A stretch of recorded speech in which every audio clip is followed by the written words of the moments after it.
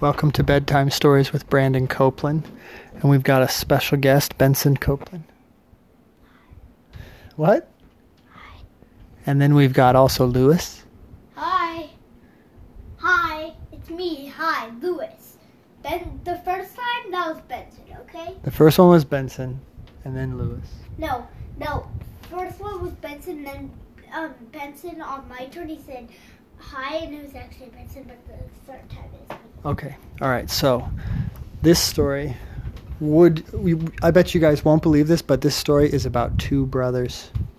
And these two brothers, they shared a bedroom. They each had a bed in their room, and they slept in it. And it was a small room, but they loved it. It was their room. And they had a little chest of drawers and a closet with all their clothes and some toys. And they were best friends. These two brothers were best friends. They did everything together. They did their homework together. They walked to school together. They played out in the backyard together on the trampoline. They played Pokemon together. They played Pokemon together as well. So these two brothers, here's the thing. When they would go to bed at night, they would turn on the fan, the ceiling fan, connected to their light. And the ceiling fan was very old. They lived in kind of an old house. And the ceiling fan was very old. And after a while, it started to get squeaky. And this fan at night would make these, every once in a while just Wake up though. Yeah. And it was fine until it became the month of October. It was Halloween month. And it was a full moon. And the moon was full and the stars were lined up just right. And the ceiling fan started making this unusual squeaking sound, like it started squeaking more than normal. I think probably because it was getting old. And so at night while they were asleep, the fan started squeaking a lot. But it made just the right pitch of squeak.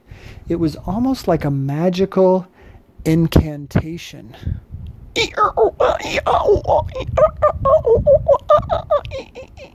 Sounds like a monkey. Sounds kind of like a monkey, but it's a squeaking fan. Don't ever be deceived when you hear a monkey and think it's a fan. You don't want to mix those two up. Maybe there's a monkey in your room.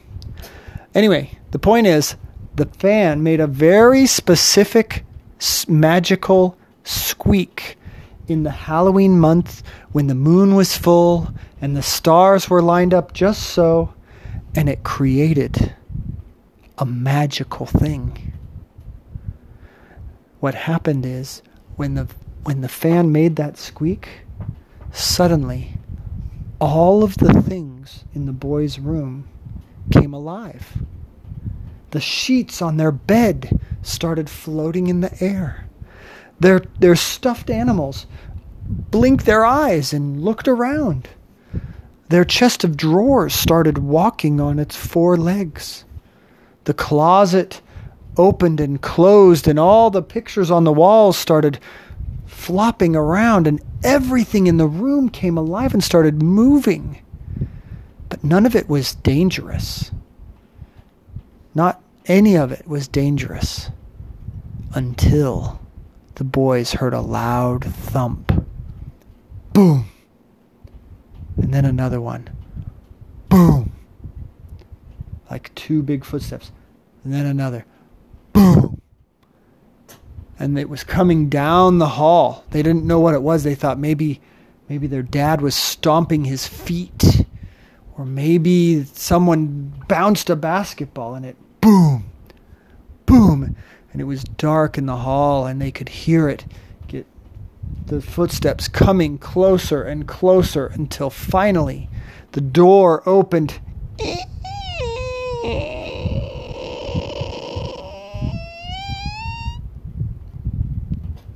And in the doorway was a giant, dark, shadowy shape. And then it took a step forward. Doom, doom, into the room, and the boys could smell it. It smelled like a wet, musty, stinky dog. And the boys didn't know what to do. They were staring right at it, but they were so afraid they couldn't scream. They couldn't cry. All they could do was stay paralyzed and open their eyes wide, wide, wide and stare at this thing in the door. And then the thing had what it looked like, just a solid shape. And then all of a sudden, out of it came these long tentacles. And the tentacles reached across the room and started feeling the boys' faces. It was like a wet tongue licking their face. And there were two of them, like arms. And the other one reached out and touched the other boy's face and licked it and got it all slimy and gross. The boys didn't know what it was, and they just sat there silently, not saying a thing. How do they do that? And just then, just right in that moment, the fan started squeaking again. Perhaps it was whatever the creature in their room, or perhaps it was the humidity or the wind or the air conditioning turned on and it moved the fan. But the fan made a different squeaking sound.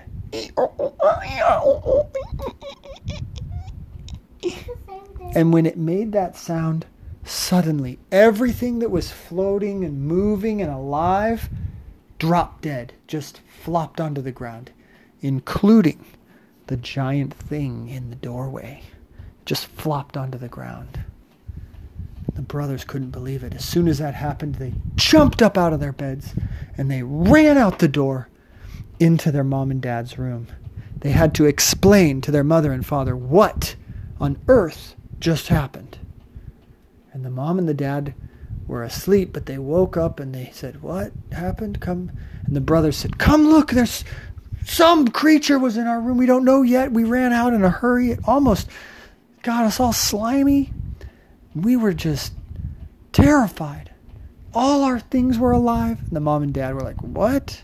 So they walked in the room. And do you know what was laying there on the floor? The washing machine with wet towels. And that's what was touching their faces. It was wet towels, and it was the washing machine, and it was totally laying on the ground on its side, and all the boys' things were laying on the ground, just flopped all over the place. And the mom and dad said, "How on earth did you guys make a mess in here in the middle of the night? And how on earth did you get the washing machine up here? You two are just incorrigible. You're going to have to clean this up in the morning, young man. Do you understand me?" "Yes, Mother." The brothers just couldn't believe it. Nobody believed them. So they went to bed and they had a sleep. The end.